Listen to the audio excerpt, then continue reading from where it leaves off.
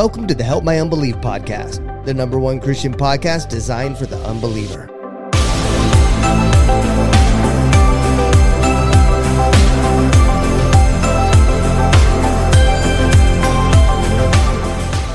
Well, hello, Zach. How are you doing today? Me estoy haciendo bien. ¿Cómo Yes, estás ustedes? I'm extremely excited today. Are you really? Why? Yes. Happy birthday to my wife. Happy birthday to my wife. Do you want to see a beautiful 54-year-old? There she is right there. Hey, get her on camera. Get her on camera. Love it. There she is. There's Happy a birthday, pole. Darcia. There's a pole right in front of her face. Lean one way or the other, Darcia. Hold on, Mark. There we go. Hey. I know, that was a lot of noise for everybody. Yeah. there we go. Yes. And sound effects.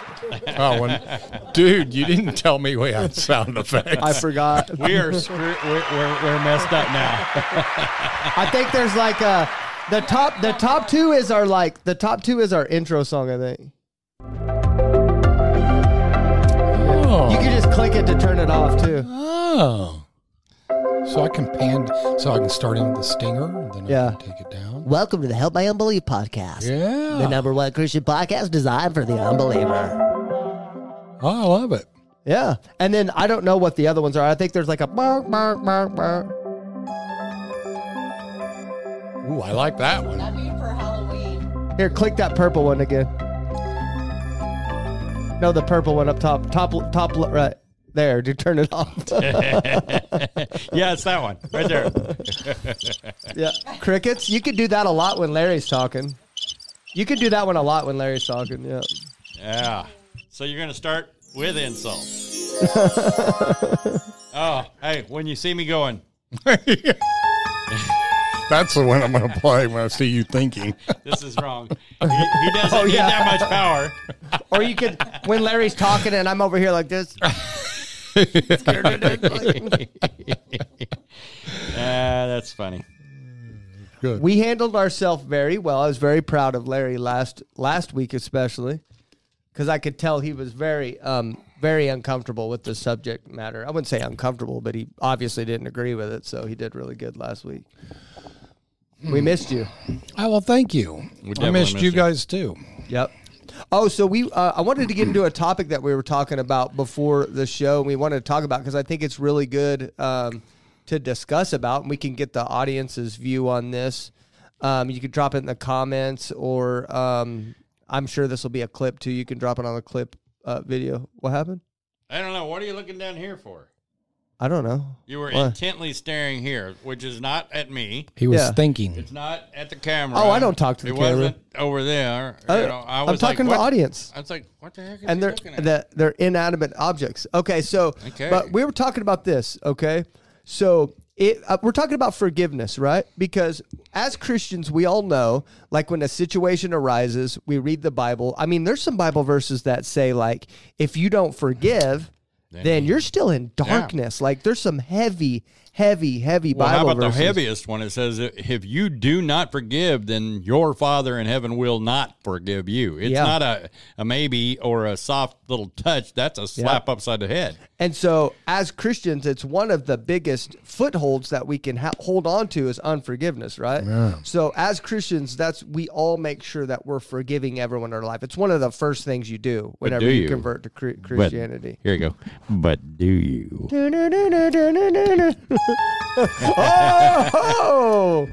Oh man. Now, I mean, there's a lot of difference, and I found this out.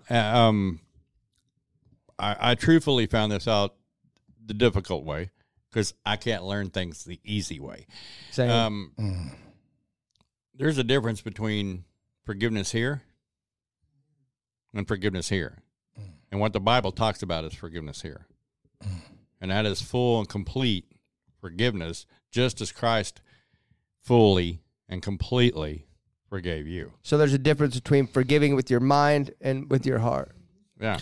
Okay, so my situation. I have a friend that wanted me to ask this. Okay, for a friend. This friend has an individual that from a previous relationship that he sees at church. And every morning he's been waking up with a sick, dark, I don't want to go and lay eyes on this person ever again, much less at church, but ever again. I'm answering my own question here because my friend is already like feeling pressure in his brain and his face is getting hot.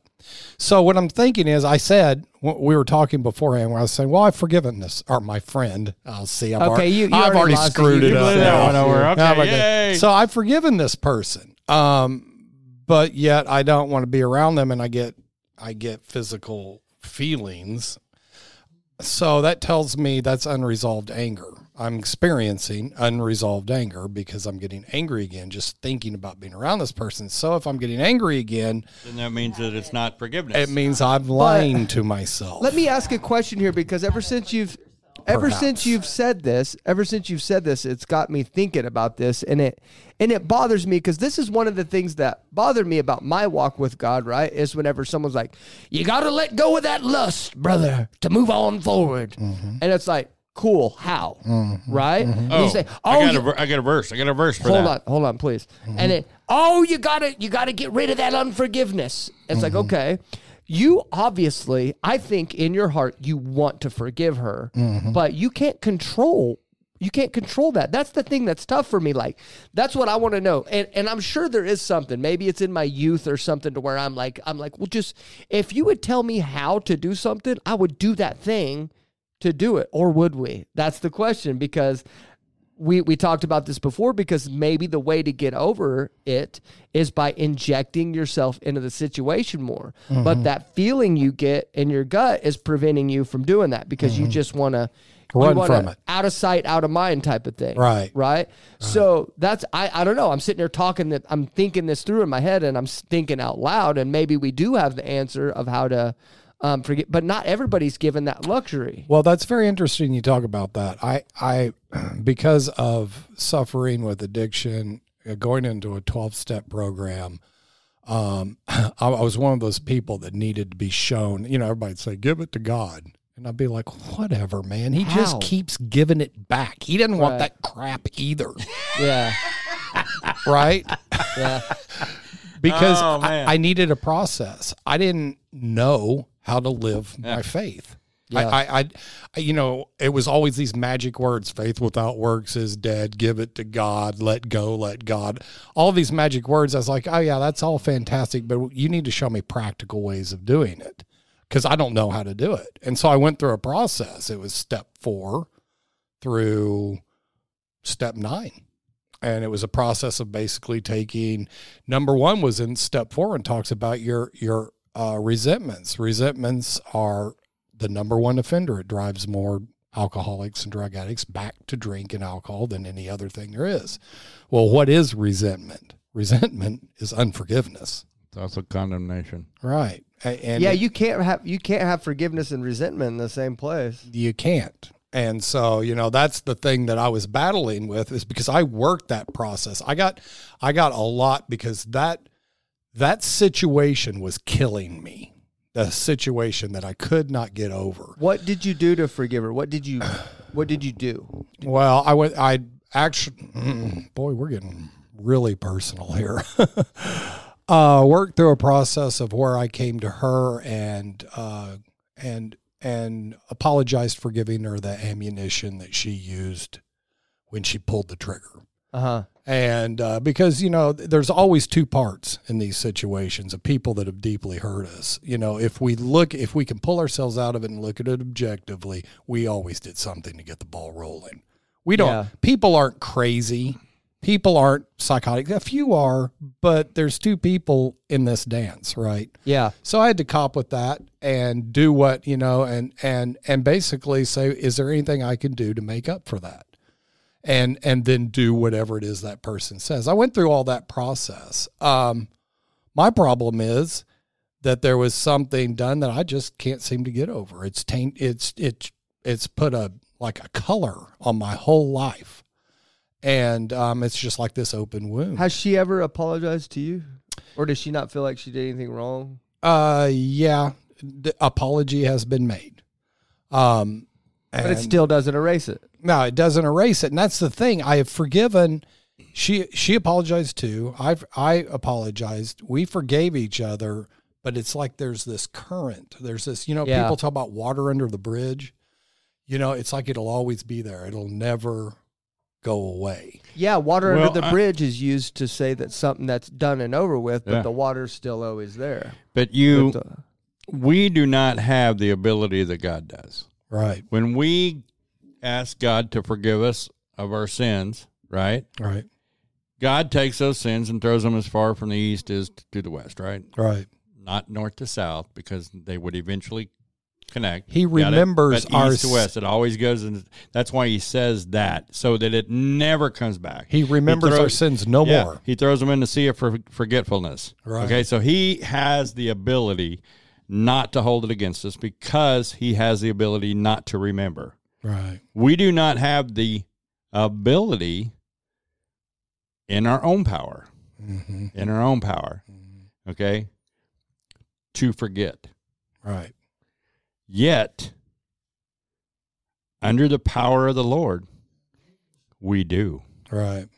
So would you say that Mark's in true forgiveness right now, or do you still think there's something he needs to do? I think because he also mentioned that it is a process that we have to go through. You're holding on to something. Right. And it's not benefiting you. Right. You're chained by it. She's not. Right. Right? Right. Okay. I walked it out. Mm-hmm. It's not easy. Right. But when we say give it to God, you literally put it down at the foot of the cross and you tell the Lord, take this from me. I no longer can carry it. It is not for me. Okay, it is not for me. You did not design me to carry this. I'm giving it to you. Take it away from me, and then become unchained. Because when you set it at the end of the cross, at the foot of the cross, and you turn around and walk away from it, you can't hold on to it. Right. You have to fully mean this in your heart. Right. And I have been able to do that. As my wife we were discussing this a little bit, just as a smidge before. And my daughter said a couple of Thanksgivings ago, Dad, you need to come to my house for Thanksgiving. Oh, okay. No problem. She wanted me to bring the turkey and cook the turkey. Okay. Because I can fry a turkey. Sound like a good deal? She goes, okay, but I'm going to tell you now. That person is going to be there. I said, what? She said, and I had really just come to the Lord, okay? Right. I mean, like, all in thing. Dad, I'm going to invite Mom and Andy. That's her. Anybody that's watched episode 1 knows that I've been through a few divorces. This was number 1. This is the mother of my children, 2 of my daughters, okay? So there's been a lot in my past with this, and a lot of resentment, to the point that we couldn't even be in the same room unless it was a courtroom with a judge and attorneys telling us to shut up. We didn't get around each other. We didn't send each other Christmas cards. We don't talk. Still? No, not still. Okay. All right. Well, that kind of, I'm jumping. Not still. The thing is that she asked us, and I said, oh, babe, I don't know. I don't. She goes, I'm tired of having 2 different Thanksgivings. I want this done, and you're a Christian now, and you should be able to do that. Ooh, throw the Bible back at me. All right. Yeah. Yeah, you know what? I think you're right. Darcy and I will pray about it. She waited until her mom was actually on the way to the house to tell her Larry's going to be here. To tell Larry her and Darcy is going to be here. So that makes me believe that maybe she would be the more problem in that situation than you. Yeah. Well, Darcy my daughter actually has seen the change in Darcy and I. She has been part of the change in us. Nice. She knows that my heart is toward the Lord. She knows Darcy's heart is toward the Lord. And so, was it intense? Yes. But we actually talked about some of our marriage stuff. Right. At the table. Right. With her husband there. Right. He had never eaten fried turkey. The only fried turkey he ever ate was the one I cooked. Okay? Am I supposed to be forgiving of him? Yes. Is there some really bad stuff in my past? Yes. Do I choose to remember it? No, man, I gave it to God, dude.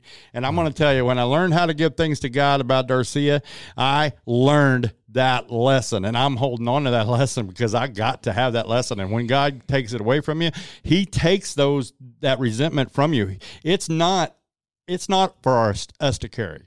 I'm passionate about this. I'm sorry, but we just had dinner with her on Saturday. Oh, her again? Yeah, we went and saw my grandson play football. We were able to go watch my grandson play football. We all went to eat afterward. They said, "Oh, by the way, get us an extra seat. Mom's coming." Nice, man. You know, I'm glad we sit there and talk, dude. I'm glad we had this conversation because you've, Larry, personally have been a profound witness to me. When you talked about giving Darcia's cigarette smoking is what it was. Cigarette smoking, and you just said, God, that's God's problem. And you relinquished and let go. That's my problem, is that I want payment. I want payment. I'm never going to get payment. Yes, you will. Hold on. Yes, you will. Because, brother, my payment's not here. Right, it's my payment's in there. That's right. And I want the heavenly dollars. I don't want any earthly dollars anymore. I want to throw that's one thing I feel like is that I'm putting myself. I know that this is wrong, and it's been a multi-year process. Things with that person have gotten much better. We're on a healing pattern, yet there's that little black. That's because Satan does not want, and people can beat me up about this all the time. I'm not giving Satan credit, but Satan does know what holds you back. Right. He knows that if he can get you completely one. Stressed out, what's the possibility of you coming across a bottle of alcohol and needing to have it again? All right. Right? Or a stronghold. But you've given that to God. Him a foothold. It's a stronghold. Yeah. It's something to trip you up. I got a question though. because I'm thinking about the listeners here on this topic, because I know that there's some listeners here that's identifying with this, and they're like, okay, well now I believe now Mark has at least a roadmap of how to move forward and working towards that unforgiveness. Prayer, maybe supplication, and submission. Okay, but here I can't help but to think this, because I know there's some listeners because if you think about it, you could look at this, at least you do have that luxury where you could be around her if you wanted to, enough to let that go if you wanted to. But what about for the listener that, for example, maybe live in a different state than the person they're still holding unforgiveness for, and they don't have that luxury of seeing them every day? What would you say to that person about trying to let go of that? Forgiveness is for you. Okay? It's for you. It's not about my forgiveness to my ex-wife. It is about me forgiving. I don't have to go hang out with her. But if that case comes up, as in this one does, she actually lives with my daughter. So there have been a lot of opportunities. When she had her accident 2 months ago, who was called to pray? I prayed for my ex-wife. Right. Did I mean it? Yes, I meant it. Yeah. Yes, I put her on the prayer list. Right. I don't want my daughter to have to suffer losing a mom. I don't have any resentment toward this lady. But I think actually Pastor Dede gave the best illustration of it today. Okay? I want you to stop and think about the lady that Jesus saved from being stoned for adultery. We talked about her, I think, last week, didn't we? Right? Uh-huh. Right? Okay. Don't pick up the stone. All right. Don't pick up the stone that Jesus never picked up and threw at you. That's the condemnation that Satan uses, and he just pelts us with us. Have you ever been hit by a rock? Have you ever where you got that little bully dude throwing that rock at you? Okay, that's Satan. He's just throwing that rock at you to keep you angry, man. Angry, off balance, off the board. And I don't know if you have ever had a cut or a sore where you keep picking at the sore and you keep it sore, right? You keep picking at it. Right. I know you do. Now that you reminded me. But you never let it heal because you keep picking at it. Yeah. Right? Well, Satan keeps picking at your sores. Because why? Because then they're back in your memory. Right. They're back in your memory. Yeah. Right? I finally forgot about the head knock I got 2 weeks ago because it finally healed up. And everything, right? Right, but if he can keep the wound open, yes, then the infection can get in. yes, Right. And what happens when the infection sets in? Yeah, then you get sick. The whole soul gets sick. Yeah. Yeah. Look, I think you're right. I'm telling you, you want to put alcohol on your cut? You want it to get healed? Give it to God. Yeah. It doesn't matter what it is. You have to truthfully give it to God, take your hands off of it, and not pick it back up. Right. That makes sense. And so many things in my life I've done that for. And I guess this is maybe one of the there's a reason that I'm being moved to a different church that this situation is occurring at. I think God is trying to root out something in me, a problem with me and my heart that he needs to get out of me. He couldn't get you to grow while you were hiding. Exactly. So now he's put you right in the there in sunlight, front right. of it so it can be taken care of. It can be removed from your life so that he can use you further in the kingdom. Wow. He can't use you in the kingdom while you're holding on to the past. Right. Praise the Lord. Yeah. Our friend, Amen. our friend that we talked about that comments on all our videos, his name is Becca, and it is a woman, by the way. I just wanted to update you on that. Oh, the one that prayed for me? Yeah. Hey, hi, Becca. Thank you so very much. So did you feel like you got any answer to your, you kind of identified with me. Did you feel like you got any insight to that, to your situation? I have a ton of pride, man. I have a ton of pride, and almost all of my issues go back to that. Mm-hmm. Like a ton, not even a little bit, like a ton. But and, see, well, from we the were time talking, we started this show, you couldn't see that. And God has removed layer after layer of the scales on his eyes. Girl named and now Beck, he can see that in himself. You weren't here last week, but me and Larry talked about this week that while I was on my way to the studio last week to shoot last week's episode, I read this girl named Becca's comments. Because I have so much pride, if you don't approach me properly on how you address an issue that I might be handling, well, your points come out. Yeah, I'll throw it in the trash if you don't approach me properly, because I'm like, I'm not even going to listen. Well, she happened to comment about how I cut people off a lot, which I've done that my whole life.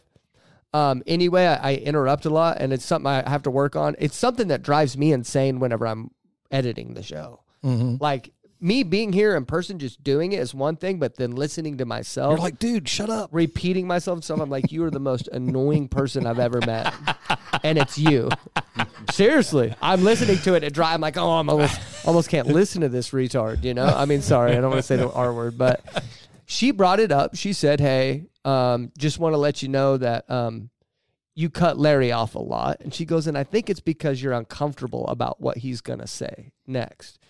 But she was like, you've said many times that God has trusted you or trusted Larry to put him in this position. That God's the one that put him in there. He has the same spirit as you. So you have to start letting go of that control of allowing him, his spirit to lead him in what he's going to say. You just have to edit Larry for time. That's all you have to do. Yeah, well, every once in a while. That's why I say, like, I'm still good. If you start rambling, if you're like, yeah, well, I went to my grandma's house and her house was yellow at one point, but then I painted it pink. Just to get to the point that she cooked a casserole at the end of it. My grandfather would not like a pink house. She has a point there. Yeah, you know? but she did like, and I put down my phone. I just started contemplating on the way here, and I was like, oh my God. I was like, I am a control freak. And I was like, and I just became super overwhelmed. I still am, because I have no idea how to change that. And then I heard God say, give it to me. Okay. And I'm like, how? How do I just give, like, God wants us to quit. He's trying to control being a control freak. Yeah. Right. I'm trying, because I just like, I'm the type of person, if you just tell me how to do it, I'll do it. Like, not these general statements like give it to God. I'm like, okay, I have a phone here and I can give it to you, but like, what are you talking about? Give it to God. Okay, well, actually, that's a good example. Right. That's a good example. We keep it tethered to our arm. When we give the problem to God, we keep it tethered. Yeah. We don't actually ever give it to him. Because we take it back. We'll sling it back. Yeah. Good point. We don't actually give it back anybody that knows me, when Darcia was going through her alcoholism, they thought I was the rudest and meanest person in the world. Because they would come tell me, and I'd like, hey, man, tell God it's his problem. Right. Right. I couldn't touch it because I kept interfering. So I'm curious if Eve had done this, we all wouldn't be sitting here today. If Adam had done this when Eve came to Adam. No, because then Bill, Ted, John, Evan, and everybody else that came after them, they would have messed it up. Yeah, because my point is, it's like we want his job, and we keep trying to grasp it and take it, control others, control myself, control others, control my environment. We want God's job, but none of us are qualified to do it. We all remember Eve, that she's the one. We always blame the woman. It was Adam not standing up as the shepherd of Adam was even worse because then he lied to God and blamed Eve. But he couldn't even cop to his own. What would have happened, what would have happened if Adam would have said, Eve, you know that's wrong. Let's go ask God, what am I supposed to do now? Because you weren't supposed to eat that. Two become one. I bet she would have been forgiven and things would have been different. Maybe, yeah. Maybe. I don't know. I don't know if they were married. I don't know how that all worked before. I was thinking, too, the reason why I do this is because I've always been like, I still remember. That's why I always say you got to be careful what you say around kids. Because I was at one of my friend's house, and my friend had went over. He was really good at doing like stereo systems and stuff, and another person's dad paid him to put it in his son's car. And I just went over there just to hang out and help him, and then I found this blown fuse in this truck, and I pulled it out. I said, "Here it is. Here's your problem." And the dad, like under his breath, said, "Eagle eye." And then under his breath, he said, "I bet that's the nicest thing anybody's ever said about you." And that still hurts, man. Wow. To this day, it still hurts. And I remember stuff like that. Like, I've always been like cut rate second best. I've always been mediocre. I've always been the lower end of the dude, like a loser. You know, I've always been the dude that people's parents didn't want hanging out with me because I was a bad kid too. So at one point, at one point I'd understand, but I always felt like I was less than everybody else, right? And so I can see this podcast going somewhere great. I can see my business going somewhere great, right? I can see it happening. And the reason why I'm holding on to that control of these things is because I want to be able to say that I had something to do with that.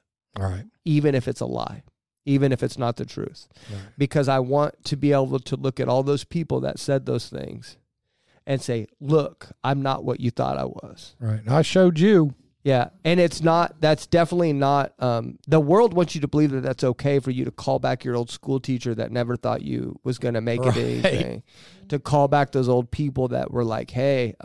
Really? Yeah, that's what the world, they want you to go back and rub it in people's faces that you made it, right?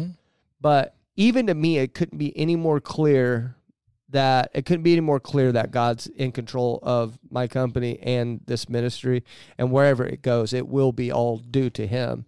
But a part of me still holds on to a little bit of that control so I can say that I had something to do with it. And that's not good. I understand that, but that's true. The truth. I'm being vulnerable and honest. That's a beautiful confession. And I think if we're all honest to one degree or another, that's the human condition. We battle that. Yeah. When we get to the point in our spirit,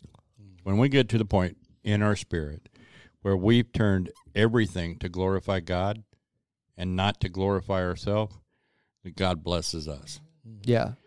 Well, that's the thing. God's already blessing me. Oh, yeah. And I'm just sitting there with a one in the chamber ready to take the credit for it. Yeah, but I mean, you know what I mean? Listen, like 43 weeks ago, you could have told me I'd be sitting here just 43 weeks. Wild, huh? I didn't think this was going to last a month. Right. Just remember this, Zach. One thing that I learned, and I learned well, from when I went from the job that I had to pitching tires out of the back of the semi, basically prison work at 46 years old, is that God opposes the proud. Yeah, I know. And because there was a time where I was flying 33 different states a year, all over the place, thought I was at the apex of my career, and I got proud, and I was arrogant, and I thought it was all about me, and it was all taken away, all of it. Yeah, that's what happened to me too. Yeah, he wants his people humble. We don't get to be baptized. We don't get to be claimed to be Christians, and that be allowed to flower. So I've answered my own point. That's why I'm being put in this situation, and God's got some pride to strip off of me. But doesn't hold on. Another. Right, because God loves us too much. As Darcia said, God loves us too much to leave us where we are. I've got and how can we be useful to him? Got another DD. I know, that's what I was saying. Like, God's trying to work this control out of me, because that's the last thing he needs is the person that's in charge of this ministry to want to take credit of it. Right. And it revealed that to me, that I was like, oh, I really do. I want, and I remember something I said to Michaela when on her episode where she was talking about her boyfriend's face morphing into the demon or whatever. And I said, that dude knows that demon was in there and didn't want to do anything to get rid of him because he had made friends with it. Right. Ever since then, I've identified it, and this is going to be weird to say, but it's in somewhat true, but the stress and the control that I deal with in some weird and maybe even slightly subconscious way, I have made friends with that behavior, and I hang on to it because it's what I'm accustomed to. Right. And it may be subconscious, but it's what it is. It's just I hang on to it because I know because that I would it's have familiar. Yeah. So I've made friends with that demon. Well, keep confessing it. You're making enemies with it right now. I've got another DD-ism. That's what I was searching for when you brought that up. It says, we have to remember that we only see a snapshot. Right. Okay. God sees the big picture. All right. All things, Romans 8:28 is God will work all things for the good of those who love him. Right. So, the ministry belongs to God, but the revelation belongs to his children. I love that. Yeah, that's good. All right. Let's go ahead and transition to our guest. We're running a little late today. Today we have Pagan Allen coming on. As always, I have no idea his beliefs. I know he's went through something. Him and his families went through something. We're going to get all that story. So let's just get to him. Pagan Allen. Hey, man, how are you doing? Good. How are you? Not bad at all. Your name's Allen, right? Yes. What's up, brother? It's good to talk to you. Yes, sir. Right on. Well, how are you? I'm good, man. Welcome to the Help My Unbelief podcast. So I don't know. Have you ever listened to any of the shows? Uh-oh. Did we lose you? No, I'm still here. Okay. Have you ever listened to any of the shows? No, I haven't. Okay. So I'm just going to describe to you what this is, and then I'm going to go around the room and introduce everybody to you just to get started. Okay. So this is the Help My Unbelief podcast. we're a Christian podcast that's specifically designed for people that don't believe in the same thing as us. It's not a debate show. We don't bring people on here to debate. We're basically here to get your story, essentially. We're interested in hearing your story.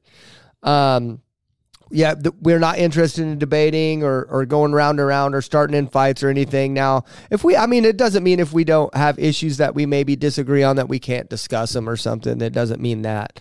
But we're here to show love and show that two people that believe in different things can come together and talk about it. And then other than that, how the structure of the show goes, we pretty much just have an open conversation for about the next hour, maybe 45 minutes. And then we'll go around the room and each of us will say something, a closing statement. And then because you're our guest, you'll get the final statement. Okay. Okay. Let me go first. My executive producer, Mark, he's here today. Hey, how's it going? And then we got my lovely wife, Angela. Hello. And then we've got the exuberant and ever so illustrious co-host, Larry Bernard. How are you doing, Alan? Hey, good, Larry. How are you? Very well, very well. And then I'm Zach. I'm the super young, handsome, Very bright Humble. clothing, all that stuff. I can actually run fast too. I don't know if you wanted to know that. I would say effervescent, but it wouldn't be true. What does effervescent mean? I don't even know. Okay. Sparkling like champagne. Mark used a big word he didn't know. Effervescent. Hold on, I got to read this because I got to see what Mark thinks of me. Hold on. Effervescent means of liquid, giving off bubbles, fuzzy. Buffling like champagne. Like I said, I could say it, but it wouldn't be true. Okay. Good way to cover yourself on that one. But yeah, that's everybody in here. So thank you for joining us, man. So you are you're a pagan, correct? I am. Okay. Hey, your audio just went real low. I'm sorry. Are you on a phone or what are you on? I am on a phone. No, Yep. that's fine. It's usually what works out best is people that are on phones. So we've interviewed pagan witches, we've interviewed eclectic pagans, we've interviewed Norse pagans. Could you be more specific of like what kind of pagan you are? More on the Viking pagan, Norse pagan. I've been dabbling in some witchcraft type things, thanks to my wife. Okay. So it's just I was born LDS, and I used to have a very strong testimony of the church, but just seeing the world and seeing how it is, and seeing some of the Christians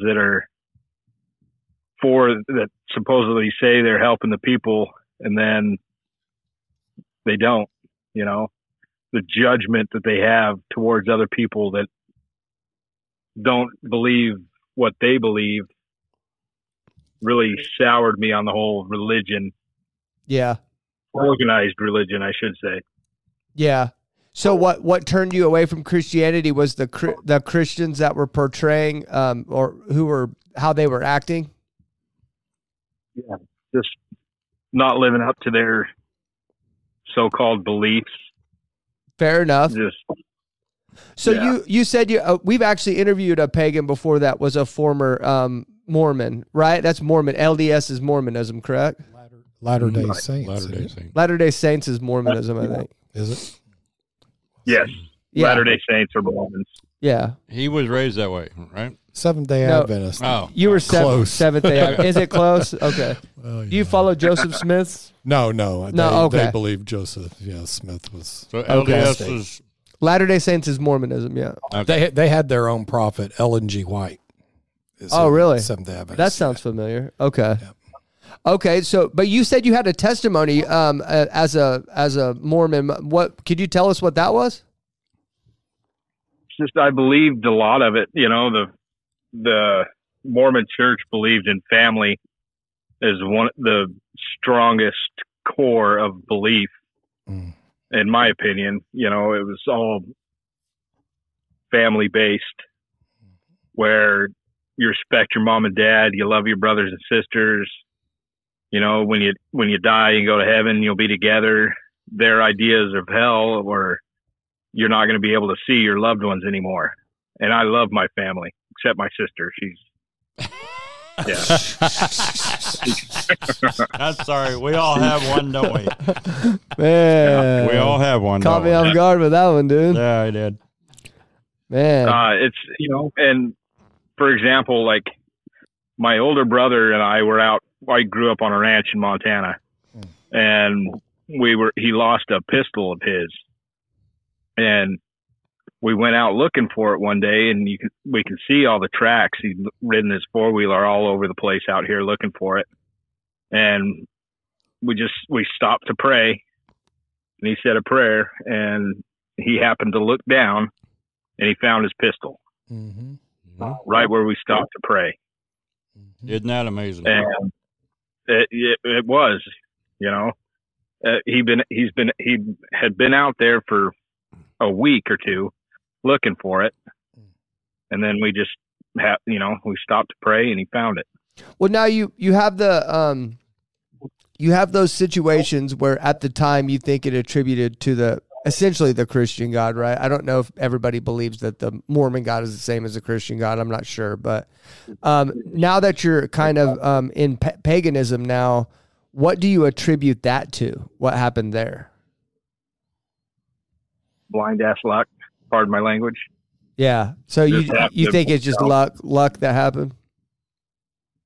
Yeah. I mean, I don't know. I don't think it was anything more than he stopped in the right spot. That's why it's hard for me I think the issues of miracles that I see that I'm in a church in which I agree with you, man. There's a lot of Christians that really turn me off to Christianity. Absolutely. That is true.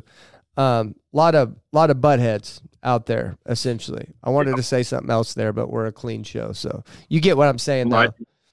I do. So, I'm in agreement with you. There's a lot of Christians that are misrepresenting the faith, but I do see miracles in the church that I'm in now. For example, the craziest one that was recently, the one that is blowing my mind, is the person that got healed of Parkinson's disease. And like Parkinson's isn't something that you get healed from. They're diagnosed with it, and then they did have Parkinson's, and then now they don't. Just right. That in general, yeah, you can say it's a coincidence, and there's no way I could prove to you that it's not, right? But just sitting here logically thinking about it, and I'm like, why couldn't it be God? Just as much as it could be a coincidence, why couldn't it? Does that make sense? Oh yeah, it does. I mean, it's just crazy stuff like that for me that gets my wheels turning, because I'm kind of like you too, man. We're not a lot different, me and you. Like if I based my faith on God based off how Christians acted, I would be an atheist. Yeah. I think I could actually agree with that. So, but I base my faith based off my own personal relationship with God. Yeah. So, and I don't have a problem with Christianity and all that. It's more the organized aspect of it. Fair. Oh, the religion. Yeah. So do I. Yeah, I identify, my friend. There's so much bad with it for all aspects, but if you believe in, the LDS, we believed in Heavenly Father, the Son, Jesus Christ, the Holy Ghost, that's all fine and good. But when you start putting, I don't know, it's just the organized part of it. So I just don't know how to explain it. Do you how do I ask this? Well, you think about it a minute. So basically what you're trying to say is you really don't have a problem with God, you don't have a problem with Jesus, you don't have a problem with the Holy Spirit, but you do have a problem with the hypocrites in the church. Exactly. I completely understand.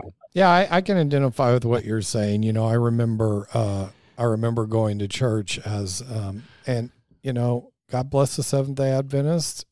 This was just my experience, but I remember, Jesus Christ, the Holy Spirit, God, right? Never read out of Romans the whole time I was raised in that church till 20 years old. Never even heard of Romans.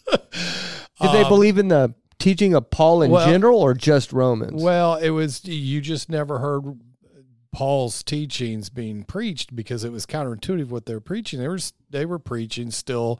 Well, one of the biggest hang-ups is don't eat pork. You can't eat pork. Pork is an unclean meat. So right? They were teaching the law. Yeah. I remember sitting in Sambo's with my dad, old restaurant, used to be on Classen, and looking at his plate of bacon. My dad was an unbeliever, and my dad said, you want some bacon, boy?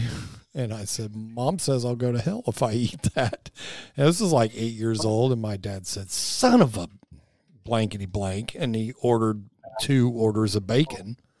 And I put that bacon in my mouth, and that's when I departed from Seventh-day Adventism right there. I was like, there's no way these. I mean, at that point, I had the concept of what a sadist might be, because that bacon was so dadgum good, and I was like, this doesn't make sense. And in my child mind that drew, it didn't make sense to me. So I identify with some of the things you're saying. It's the tenets, it's some of the things. We take those three and then we add a bunch of stuff. Yeah, but. And because you're not doing what I'm doing, then I'm better than you. You're less than. Yeah, let me ask you this question, Alan. What God do you serve right now? Or are you an ominous? Do you believe in all gods? Or who do you work with, I should say? Primarily Odin, the All-Father. I just did a ritual last month for the full moon, and that was to Freya and Frigg. Okay. Just to kind of help my family, and we've been having a rough go of it lately. Well, actually, for the past 4 years since my second daughter was born, and it's been tough, and then just going through that tribulation and trials, and so let me ask. I want to get into that a little bit. You asked me to plug a GoFundMe that you have up because you had went through something. Can you tell the listeners what you're going through? Yeah, my wife and I had a child born in 2019. Her name is Elsie, and I was at work, and my mother-in-law was up there, and she noticed something going wrong with her eyes. So they took her to the doctor, and the doctor told us, hey, you need to get down to Salt Lake City right now to Primary Children's Hospital. So we went down there, and we were in the hospital for about 3 days before we finally got any real answer. She was diagnosed with cobblestone lyssencephaly. So what is her that? brain didn't develop right, basically. The front part of her brain is smooth instead of the ridges, right? Okay. And so it's a developmental disease. Say that again. And cobblestone what now? Cobblestone lyssencephaly. Goodness, man. I'm sorry to hear that, man. Yeah, it's tough, dude. But if you met her, and she would, this is no joke. She would come up to you and want to hug you and just, love on you, basically. I need that.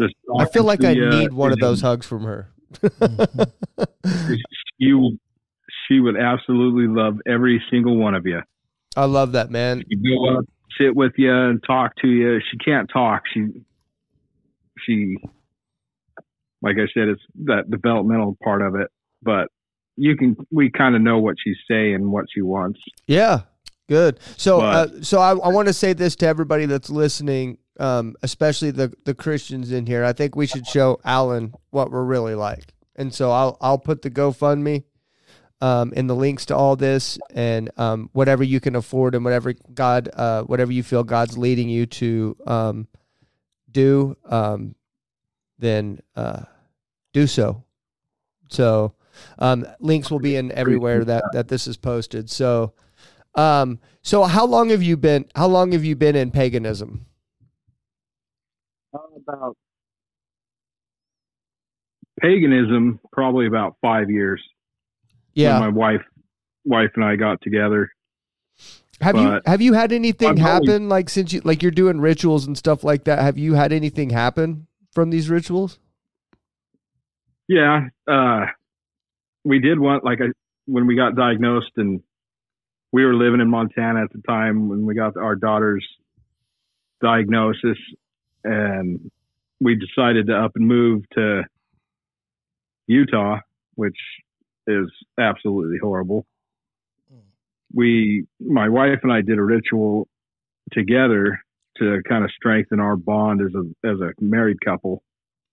And our relationship is amazing. We were in tune with each other. Our physical, our mental attunement is beyond belief. You know, if she's hurting, I can tell. If I'm hurting, she can tell. You know, our emotions, we're really keen on each other's emotions. If we're mad or sad, just everything like that. And that really blew my mind, you know, just the power that came from that. Gotcha.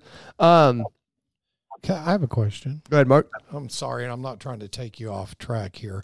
What was a turning point for you, Alan?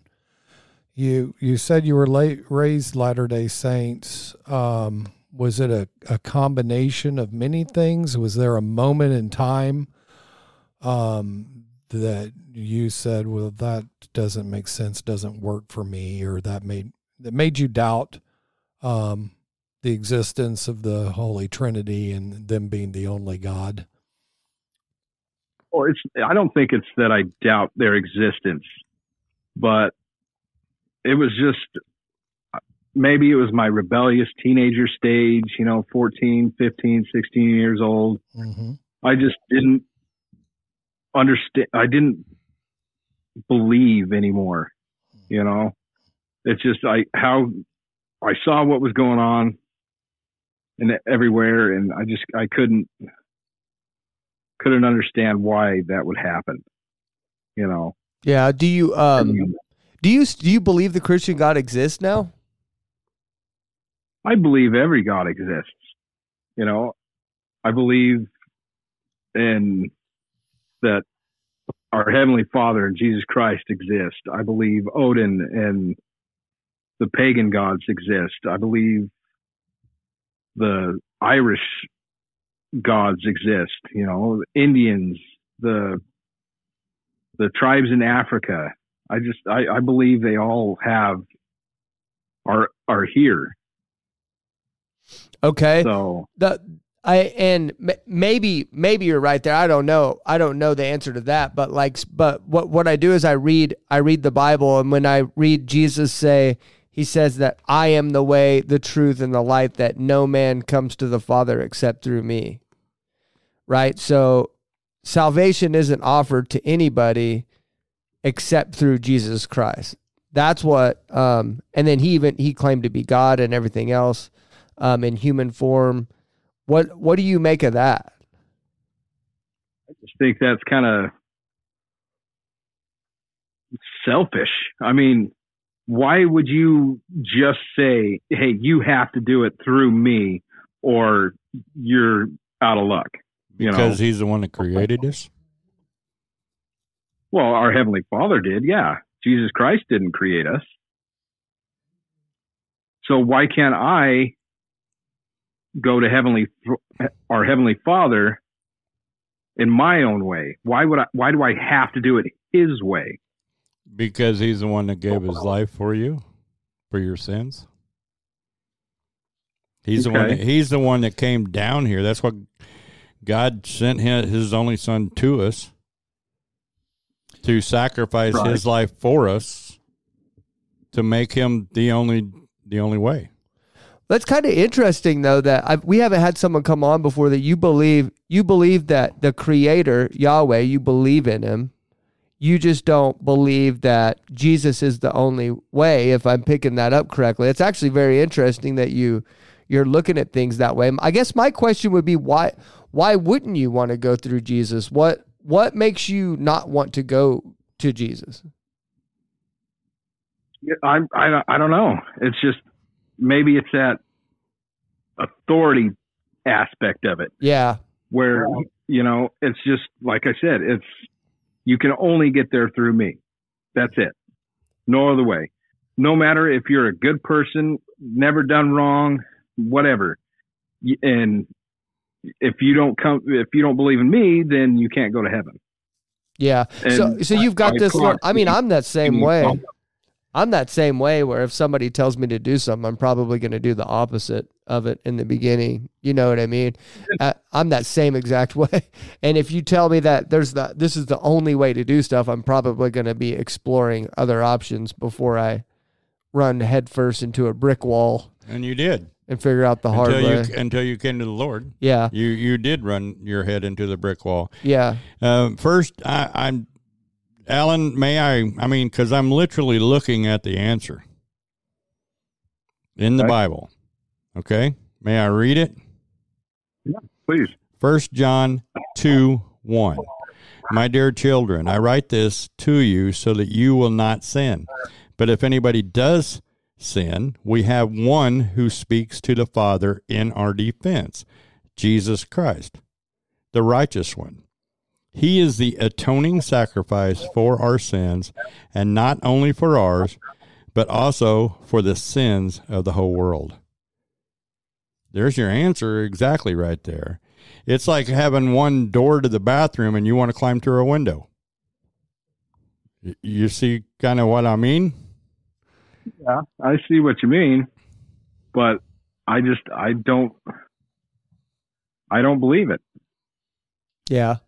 I mean, why can't I be a good person and believe in Heavenly Father and come to Him? Why do I have to go through Jesus Christ? What is the whole issue? Because that's how God designed it. I think Hitler thought he was a good person. Yeah. You know what I mean? Like, but I think the idea of what is a good person is highly subjective. And what I'm reading in the Bible is that nobody's a good person. And I know that sucks to say that. Like, I could probably hang out with you. It sounds like I could hang out with you right now. And morally, we probably line up enough to where I would have my family meet you. I would hang out with your family. We would go out to dinner together. And so sociologically speaking, in society, we could probably look at each other and be like, hey man, Alan's a good guy. And then you can look at me and say, Zach's a pretty good guy. That's if we're holding it up to the standard of like even America, right? But if you're holding it up to God's standard, nobody's a good person, not even one person. And I know that's hard to wrap your mind around because you're going like, what are you talking about? I'm not a good person. Yeah, I am. Like, I'm a good guy. But really, no, we're not to God's standards, because by Hitler's standard, what he was doing was just fine. But we can all look at that and be horrified now that it's not. It's obviously not fine. And so that's why we need Jesus. Jesus didn't come down to stick it in your ear and be like, I'm the only way. Either do this or not, you know. Larry just read 1 John where it says it's like he's literally up there begging God and interceding for you and defending you. He's saying, do you not see Alan? He's trying. He's trying his hardest. Look at him. Look, and then now you see Zach. Zach believes in me. Look at him. He's fulfilling his deal. He's interceding for you. He's up there with the Father interceding for you. It's really not from a place of negativity or control or anything. That's how I choose to look at it. Does that make sense? Yeah. But, you know, and then on that note, if Heavenly Father is saying, hey, you'll never be good enough, that's basically what that is, in my opinion. I mean, you're never going to be good enough in God's eyes, but here's somebody that's interceding on your behalf. I don't know why. You know what I mean? I don't know why it's like that. But like, unfortunately, I think we'll understand eventually of why, like, I think we're even looking at it that wrong, that like, well, why do I have to have someone else intercede for me? Why can't God just love me for who I am? Which I think he does. It says in John 3:16 that for God so loved the world that he sent his only begotten son, that whosoever believeth in him shall have eternal life, right? So I think the reason why God had to send Jesus was because he loved you first. Does that make sense? Because you were good enough first, but he can't just let sin slide because he's perfect. Does that make sense? He can't just let it slide because he's perfect. So he literally had to send his son. But the first action was that he loved you, not that he sent his son. It was because he loved you. That was number one, right? So he loved you so much that he sent his son. So loving you is the first action. Make sense? Yeah. So I don't know. It's something to think about. Alan, how old are you? Yeah. 38. Okay. Same, when bro. You said, well, because you had, you're the same age as Zach. When you said you had a daughter, you just had a daughter, in 2019. So I put you in the younger category. So Yeah, started late. Well, I'm 61, so you're still in the younger category. I'm the youngest person in this room, Alan. So we are. He's the baby. We are fist bumping over the air right now. Me and you. We're still young. My parents had me pretty late. They're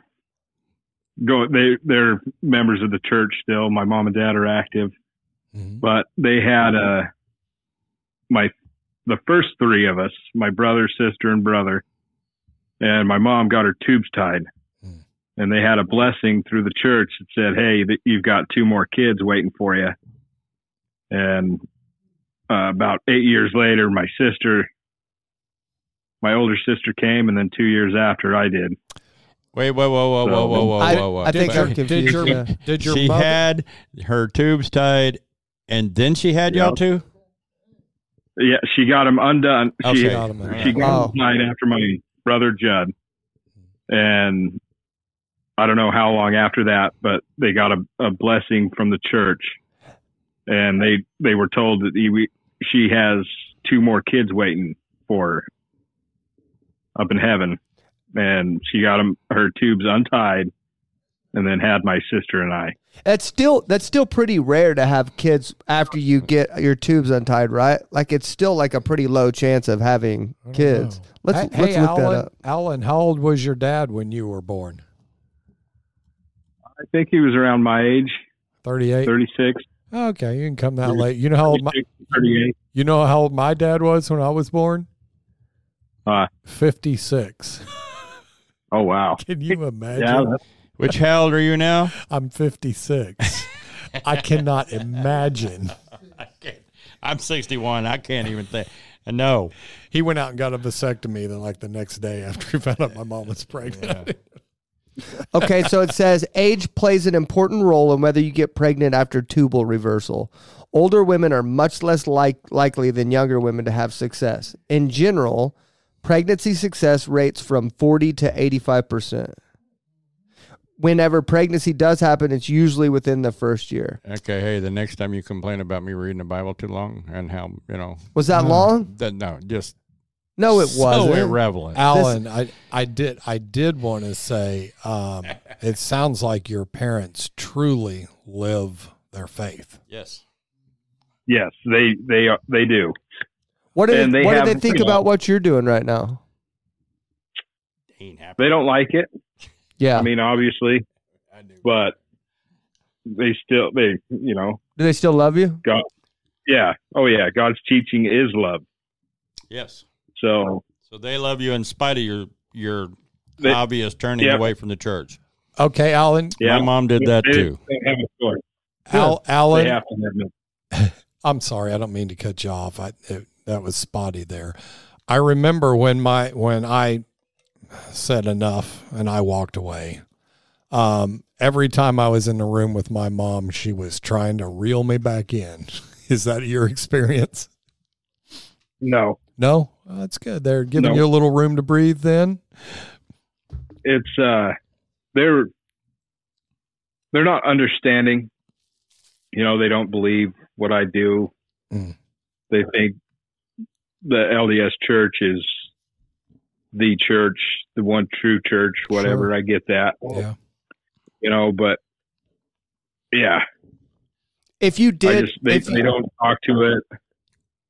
They'll bring it up every now and again. If you did, Alan, if you did end up going back to some form of Christianity, would you go back to LDS or would you go into more of a regular Christian denomination? Interesting.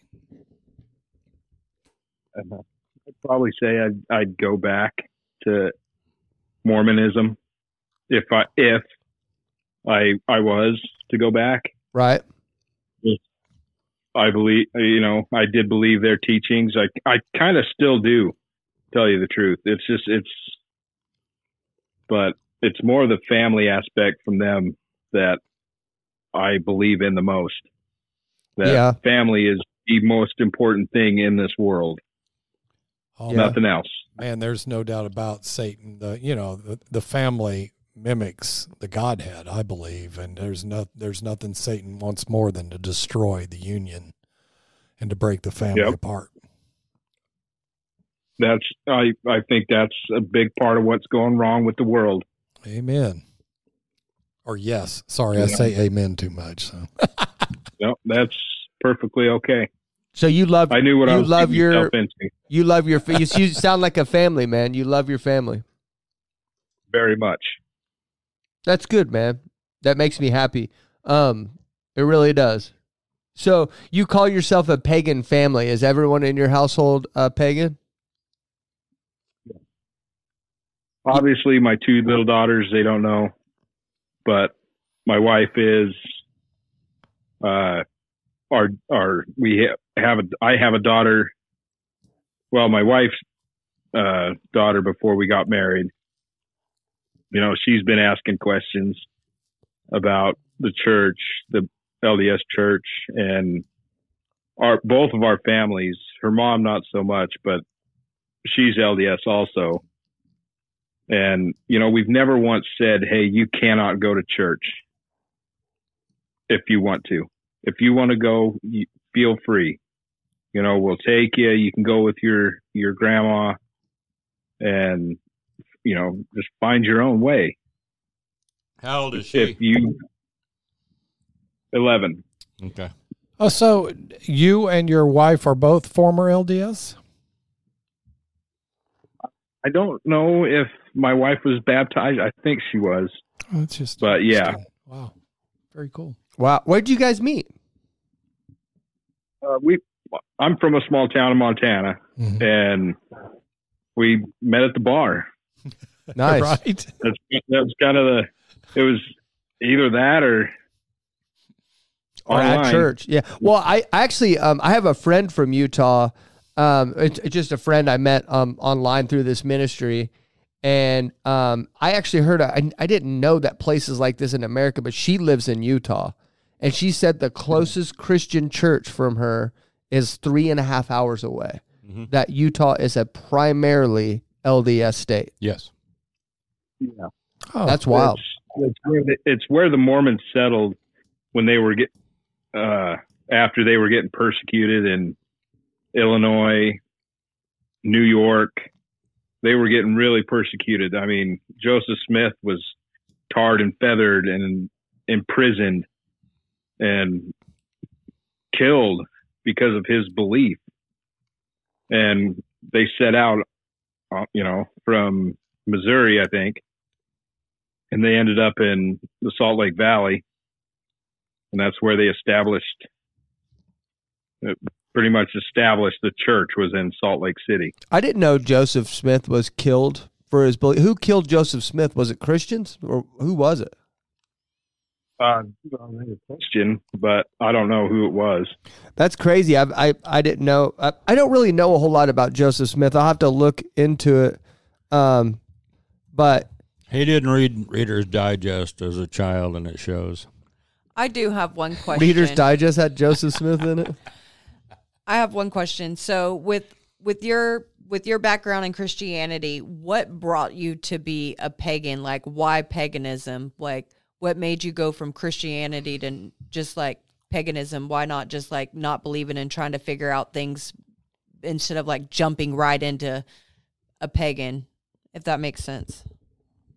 I did. I had that period of non-belief, and I started reading some things on the Norse history and reading stuff about their gods and everything. And I felt a pull to it. It's just like, some of the stuff they're saying is pretty spot on. Their gods are fair. Their whole culture really is really a fair society. Don't you think Jesus is fair too? I mean, because you believe in him as well, right? You say that. So, I mean, don't you think that he's fair as well as the other gods? But on my belief, I feel like Jesus is more fair than them. I just think they're deceiving. Well, how do you mean? How are they deceiving? I just think that that's just the devil. Like, me personally, like, the devil finds different ways to deceive, and I just feel like it's just a foothold. Like, that's just my belief.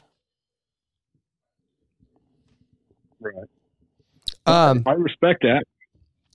Hold on a second. So Joseph Smith was he was mobbed by like an angry mob of people. I don't think there was like an organization or anything else like that. So an angry mob of people attacked him, and then he died later from his injuries of that mob. Wow. Right. I wasn't aware of that, frankly. Yeah. I think the only one aware of that in this room was Larry. So the Smith brothers were detained. Sorry, I'm going to read this. I'll give you an exact what happened. So this happened in June 27th of 1844. The Smith brothers were detained at Carthage jail awaiting trial when an armed mob of 150 to 200 men stormed the building while he was in jail. Their faces painted black with wet gunpowder. Hiram was killed almost immediately when he was shot in the face, shouting as he fell, "I am a dead man," after emptying his pistol towards the attackers. Joseph Smith tried to escape from his second-story window, but was shot several times and fell to the ground, where he was shot again by the mob. 5 men were indicted for the killings, but were acquitted at a jury trial. At the time of his death, Smith was also running for president of the United States, making him the first U.S. presidential candidate to be assassinated. Wow. Smith's death marked a turning point for the Latter-day Saint movement, and since then, Latter-day Saints have generally viewed him and his brother as religious martyrs who were murdered in cold blood. So this is basically saying that without this like death of Joseph Smith, maybe LDS wouldn't have been as widespread as it was. Like, he was more of a martyr to spur off his viewpoints and stuff. Mm-hmm. I mean, that kind of is true. I mean, it seems like people get famous more after they die, But I don't know. I don't know his teaching. I'm not trying to knock on the LDS, but... All right. First off, that was before Lincoln. To give you a time frame, okay, that was before Lincoln. Secondly, we were still quite a Christian state. Or country at that time. Still blood of the Puritans. His views, from what my understanding is, his views raised him up as Christ.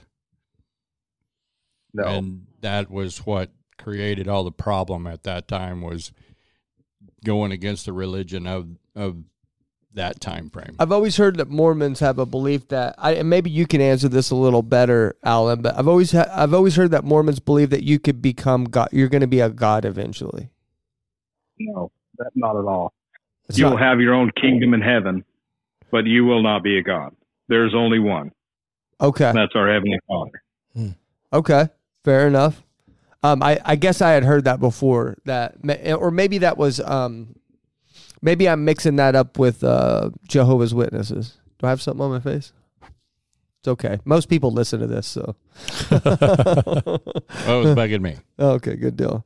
But yeah, so that's some interesting history of Joseph Smith. He was the first U.S. presidential candidate to be assassinated.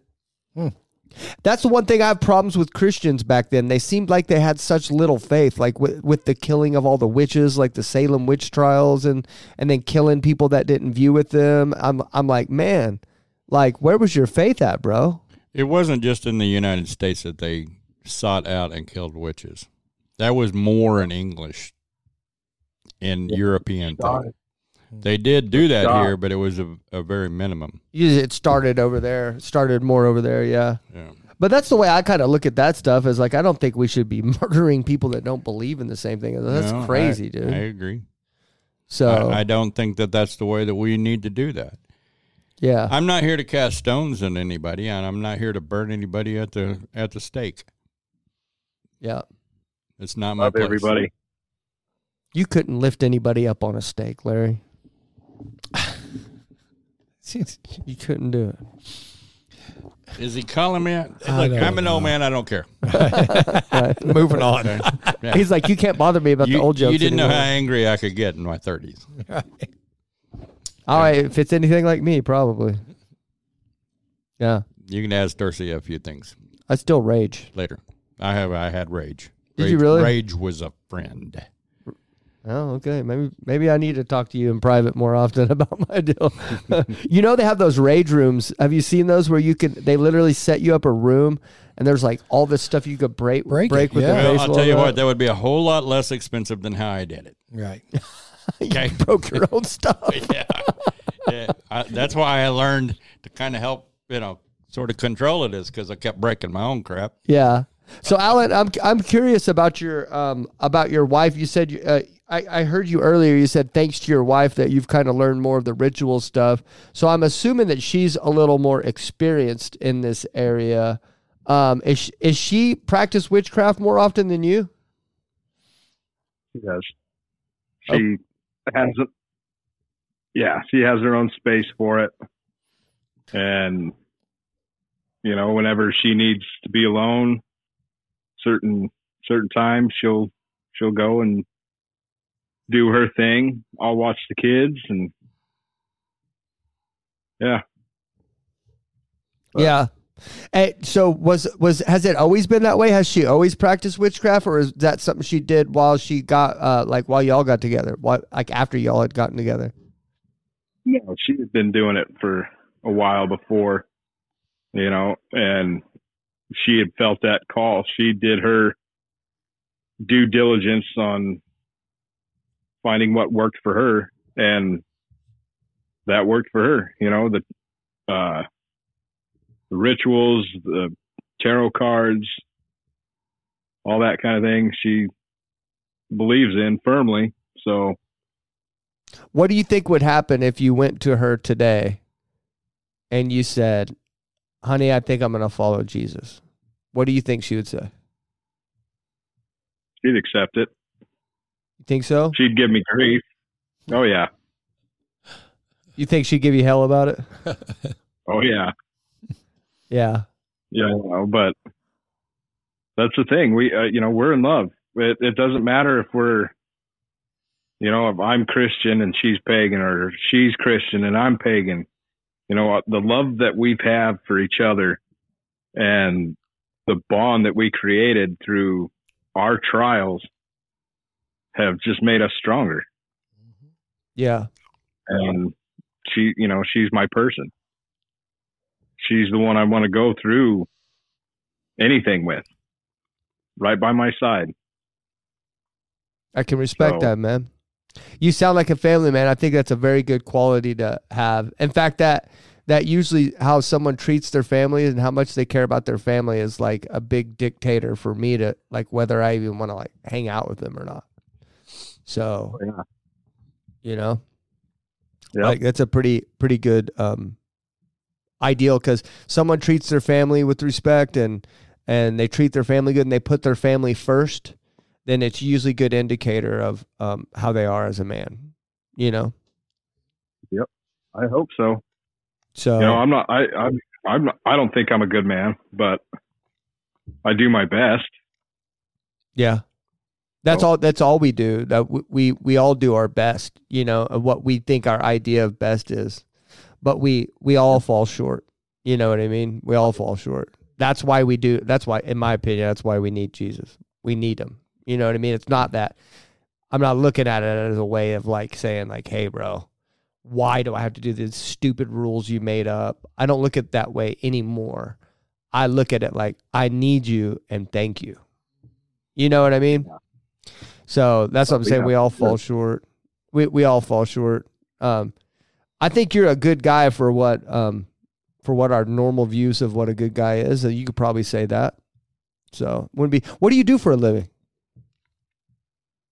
Right now, I was working for a heat treatment company.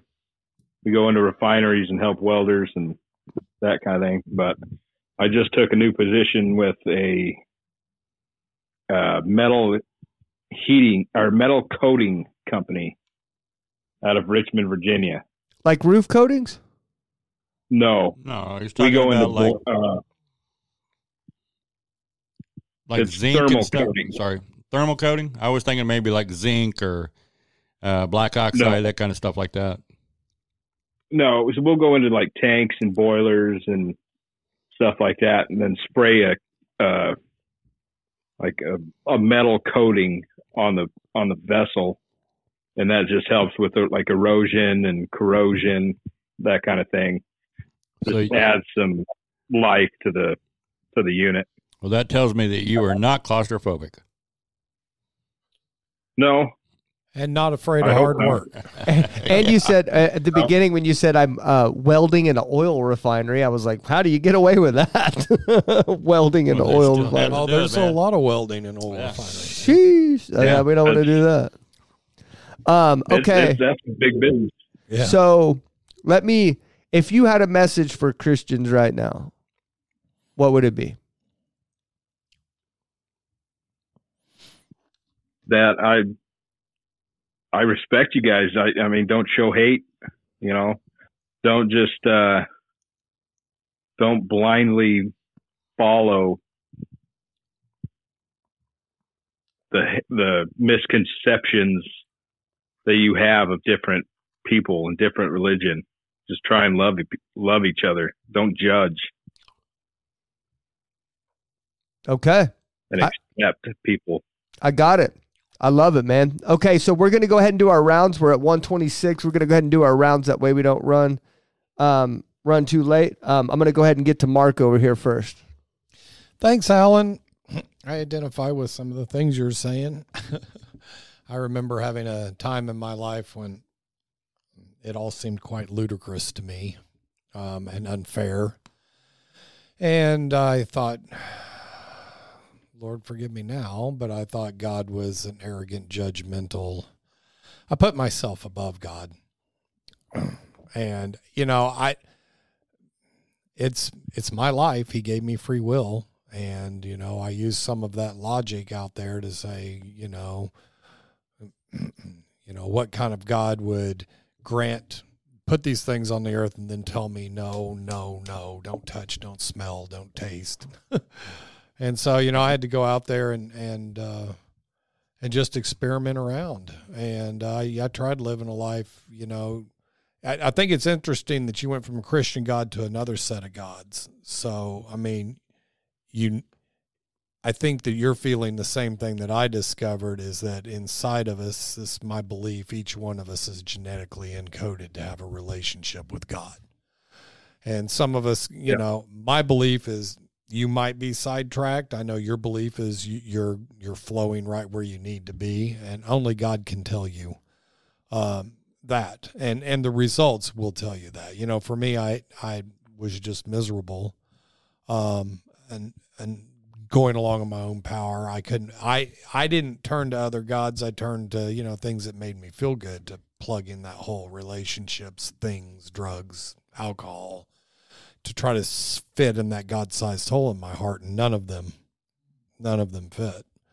And, I had so much blockage between me and God, but it was my judgmentality of him. And for me, it took a loss of control, loss of almost everything in my life for me to finally capitulate and say, hey, you know what? I can't do this.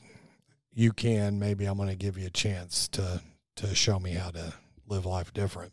And so, that's my experience. And I love you, brother, man. I like the fact that you still got an inkling in your heart that, hey, maybe, that's the path too.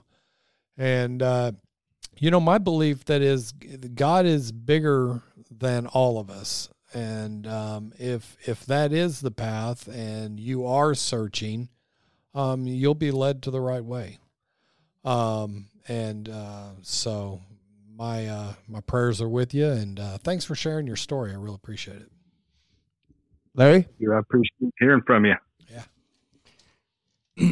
Alan, I give you thanks for coming on and speaking. I have another verse for you that kind of goes back with what we were saying earlier. It is 1 John 3, and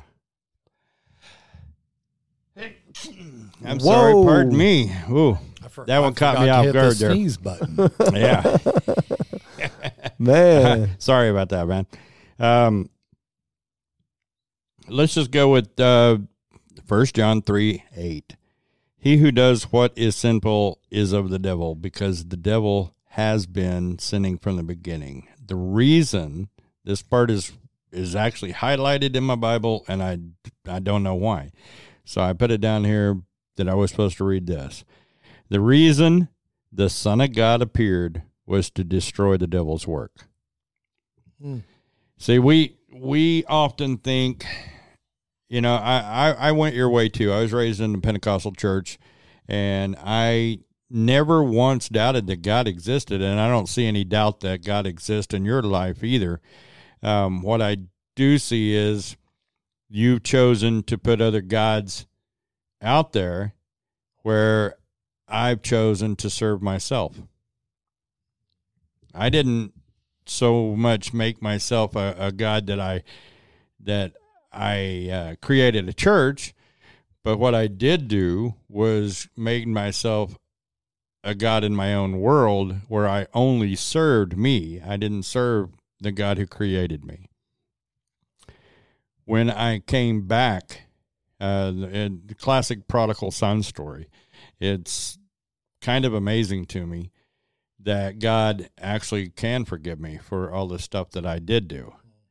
And so I stand in his forgiveness, and I know that I have Jesus standing before the Father because I deserve all the punishment in the world. And not with just what I did, but what I cursed God. You know, I can go down to the list of the 10 Commandments and say I broke every one of them, and probably with a smile on my face. But God is a forgiving God because he can forgive because of what Jesus done on the cross. Before Christ, you had to follow the law that God had put before you. And that's all the rules and regulations and the, you know, all the religion rules and stuff like that. We still had to follow after that, but at the same time, we are forgiven by grace. And the only reason that we get grace is because of the blood of Christ. So for me, it's that one way. And I can understand that because he paid the price to be the one way. And I'm not trying to beat you up, but I will ask you, since you are familiar with the Bible, I believe it's in 1 Samuel, might be in 1 Kings. Go read about Solomon, King Solomon. Yep. Okay, and his relationships. I think you'll find some solace there, to be honest with you. And I just want to say thank you for coming, and I love you, man. Okay, my turn. Good talking to you. All right, my turn. So I'm gonna be completely open and honest with you on what I have to say. So a couple weeks ago, I had that question, and it really bothered me. It really bothered me that I came to this realization that Jesus literally had to come down and fight this battle because I wasn't good enough. That God would never see me. God would never see me. He would always see Jesus. And why couldn't he just see me? Because that can't be love, right? If God doesn't see you, who you are, he just loves Jesus, and that's it.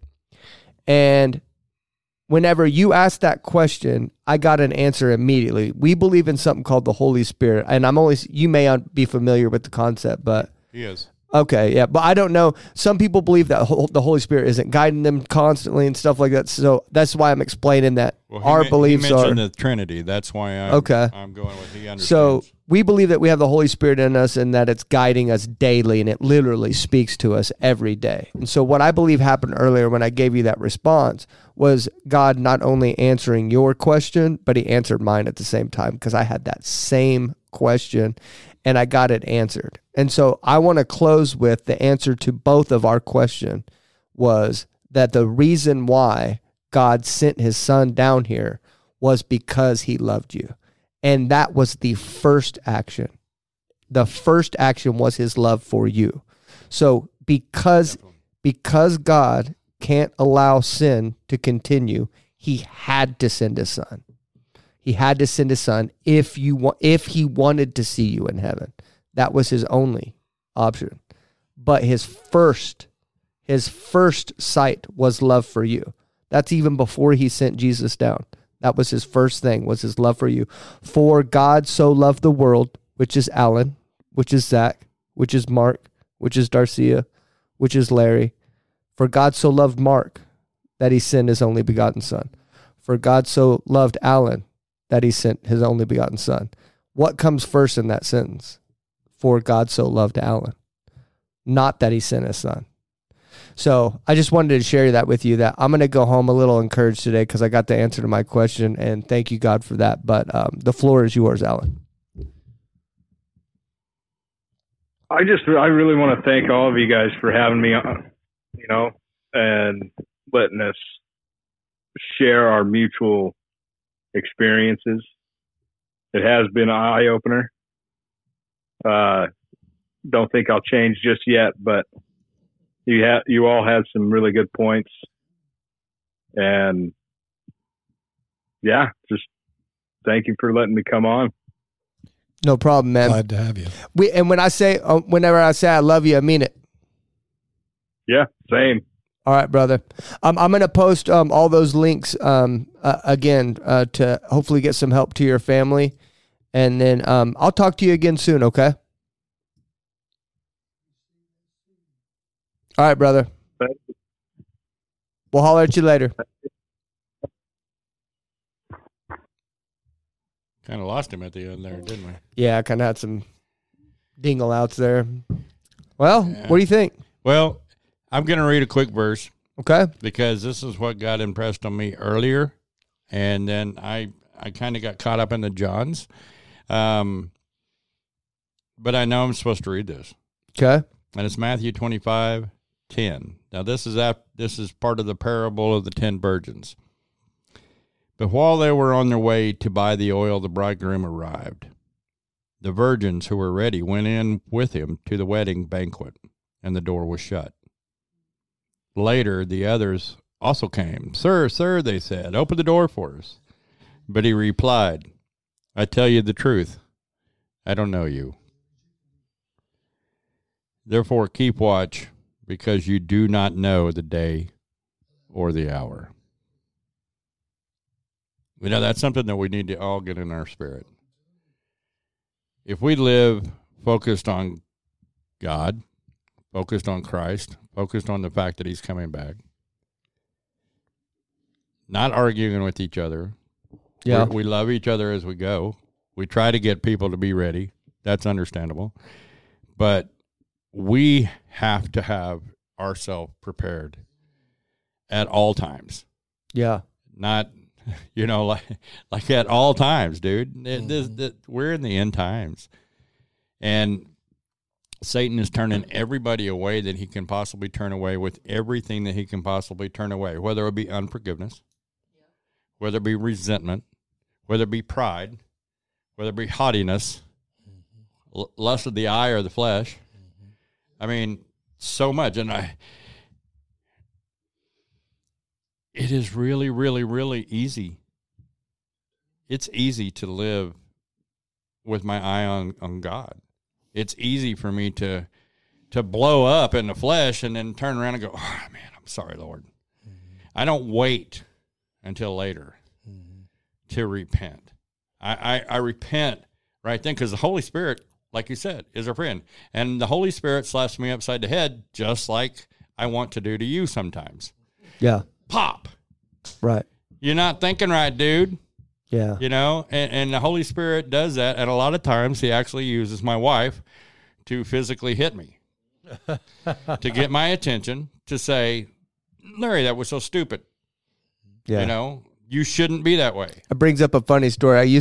My first chief of police ever, whenever I was a cop, when he would get mad at me, you know those yardsticks that had the 4 square corners and they had like the rope on the end of it? I swear that guy would chase me through the police department and I would hear it whooping over my head. Woof, woof, woof. But he could never catch me.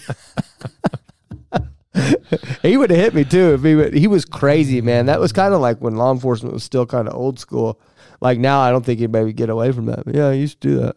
You're not the only one that's wanted to slap me before. So, but you know that's with any of us. To be honest, I want to slap me too sometimes. Yeah, I mean, honestly, that's with me. I mean, there are times that I'm by myself when the Holy Spirit points out the stupidity of my actions, and that I need to repent and realign myself with Christ. It's for each and every one of us. It doesn't matter whether I'm a Christian or not. I sin every day. Yeah. I wake up in the morning, I'm sinning. I go to bed at night, I'm sinning. Yeah. But if I stay repentant and open to the Holy Spirit, where he can guide me to be repentant, then I stay with my wick trimmed, and full of the oil. You say it's easy to follow God. Yeah. I wanted to make a point on that. It is. It's much easier for me. I went the path of Larry, the prodigal child, went out there like all of us did, really. I'm not there yet. Yeah, but please don't call it the path of Larry. That's what I'm saying. Like if I were to be honest and completely transparent, it's not easy for me to follow God still. Oh, it's much easier. This life is much easier for me than the life I lived out there not following God. That life was exhausting, full of pain and futility and anger and resentment, and took tremendous amounts of energy to uphold. And I thought I was having fun until it wasn't fun anymore. And then it was just stunk. I've still got a lot of pruning for me. But yeah, and I went through a many-year process of what you're talking about, Zach, as some of those character flaws had to fall off of me when I gave my life back to God. I think it's also important to see that, now, it's much better. I can see it being hard to follow God, though. But then I also, when you say it's easy to follow God, I don't look at that as you being haughty. I just Googled that word. I don't look at it. I'm telling you, you needed Reader Digest, enhance your vocabulary. I had it pulled up. Look, oh my goodness. I had it locked and loaded for this. But I don't look at it you being haughty. I just look at it sharing your experience that it probably wasn't always easy for you to follow God. But now it is. I may have made that sound simple, but it's not. The closer that my relationship is with God, the easier it is to take the rebuke when he corrects me. Well, it's like what you said in the Bible. You got to live each day. I know that he corrects me because he loves me. Right. And the continual. The corrections are slight. It's like a sailboat. They're just small turns on the wheel. It's not like the corrections I used to have, which were big yanks. You know, trying to turn you a 180. Now I'm at least going the right direction. So it's just a slight corrections. Right. And as long as I stay tuned, then it's not a big issue. When I get caught up in my flesh and I get angry, driving is still my problem. I know. I'm on the phone with them a lot, and I'm like, Larry, go on, dude, chill, bro. But I don't I don't curse. I do the same thing. Hey, I don't tailgate, I don't curse, and I don't yell and scream. Well, okay, wait. Okay, 2 out of 3 ain't bad. Yeah, but I mean, not like I used to. My wife's right there. She can tell you I'm not like I was. Right. I mean, oh my goodness, you cut me off when I was on the motorcycle. That's what those whipback cords are for. Mm-hmm. Put a dent in your car. I never did that. I don't know why.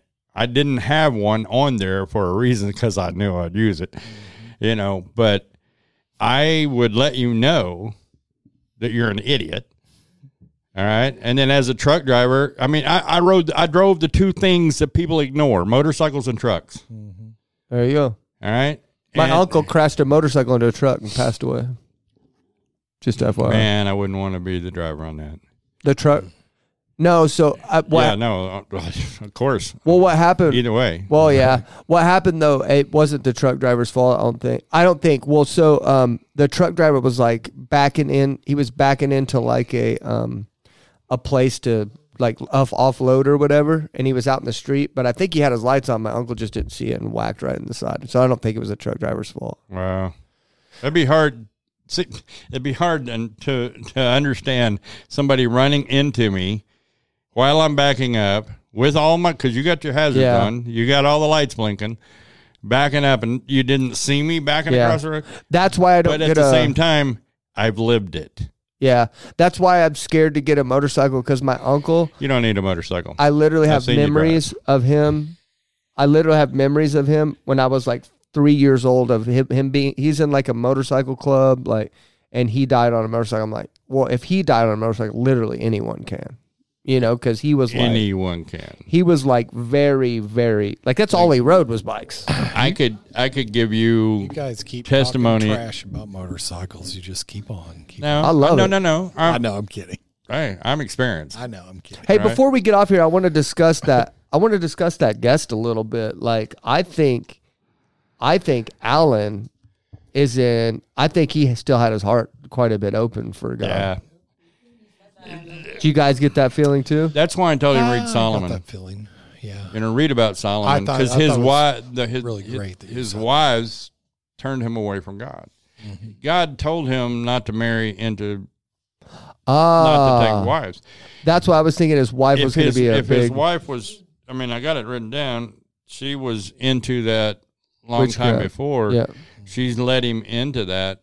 My thing is, if he believes in God, Jesus, and the Holy Spirit, so in his mind, he already knows that God created all of this. Odin doesn't even say he created. Yeah. You dig what I'm saying? Yeah. So, I mean, it's like, I know it's hard to wrap your head around, but that's just... Why do people follow man-made gods? I think more for his situation, it was more like what Christians are standing for and stuff. He just didn't like it. But, you know, you throw some truth at him, and he's like, you know, I mean, like, it could be his personal relationship for him. But like he said, if he did, his wife would roast him, you know, so... Yeah, but they said, no. But anyway... we are told to be the shepherds of our house. We are told to love our wife like Christ loved the church. Christ loves me enough that he died for me, one, but he gives me correction.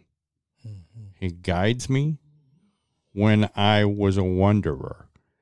He leads me to him. I have one destination, bro. One destination. And he's standing there with his arms wide open. I don't see anything else out there doing that. Nothing out there. You know? I got you. I think we should end on that. Jesus loves you, and so do I. Okay. Thank you, everyone, for watching and listening. We are out. Thank you for watching or listening all the way to the end. To be a guest on the show or to get a hold of us, please contact us at info@helpmyunbelief.org. And more importantly, make sure to check out new episodes every Tuesday morning at 9 a.m. Central.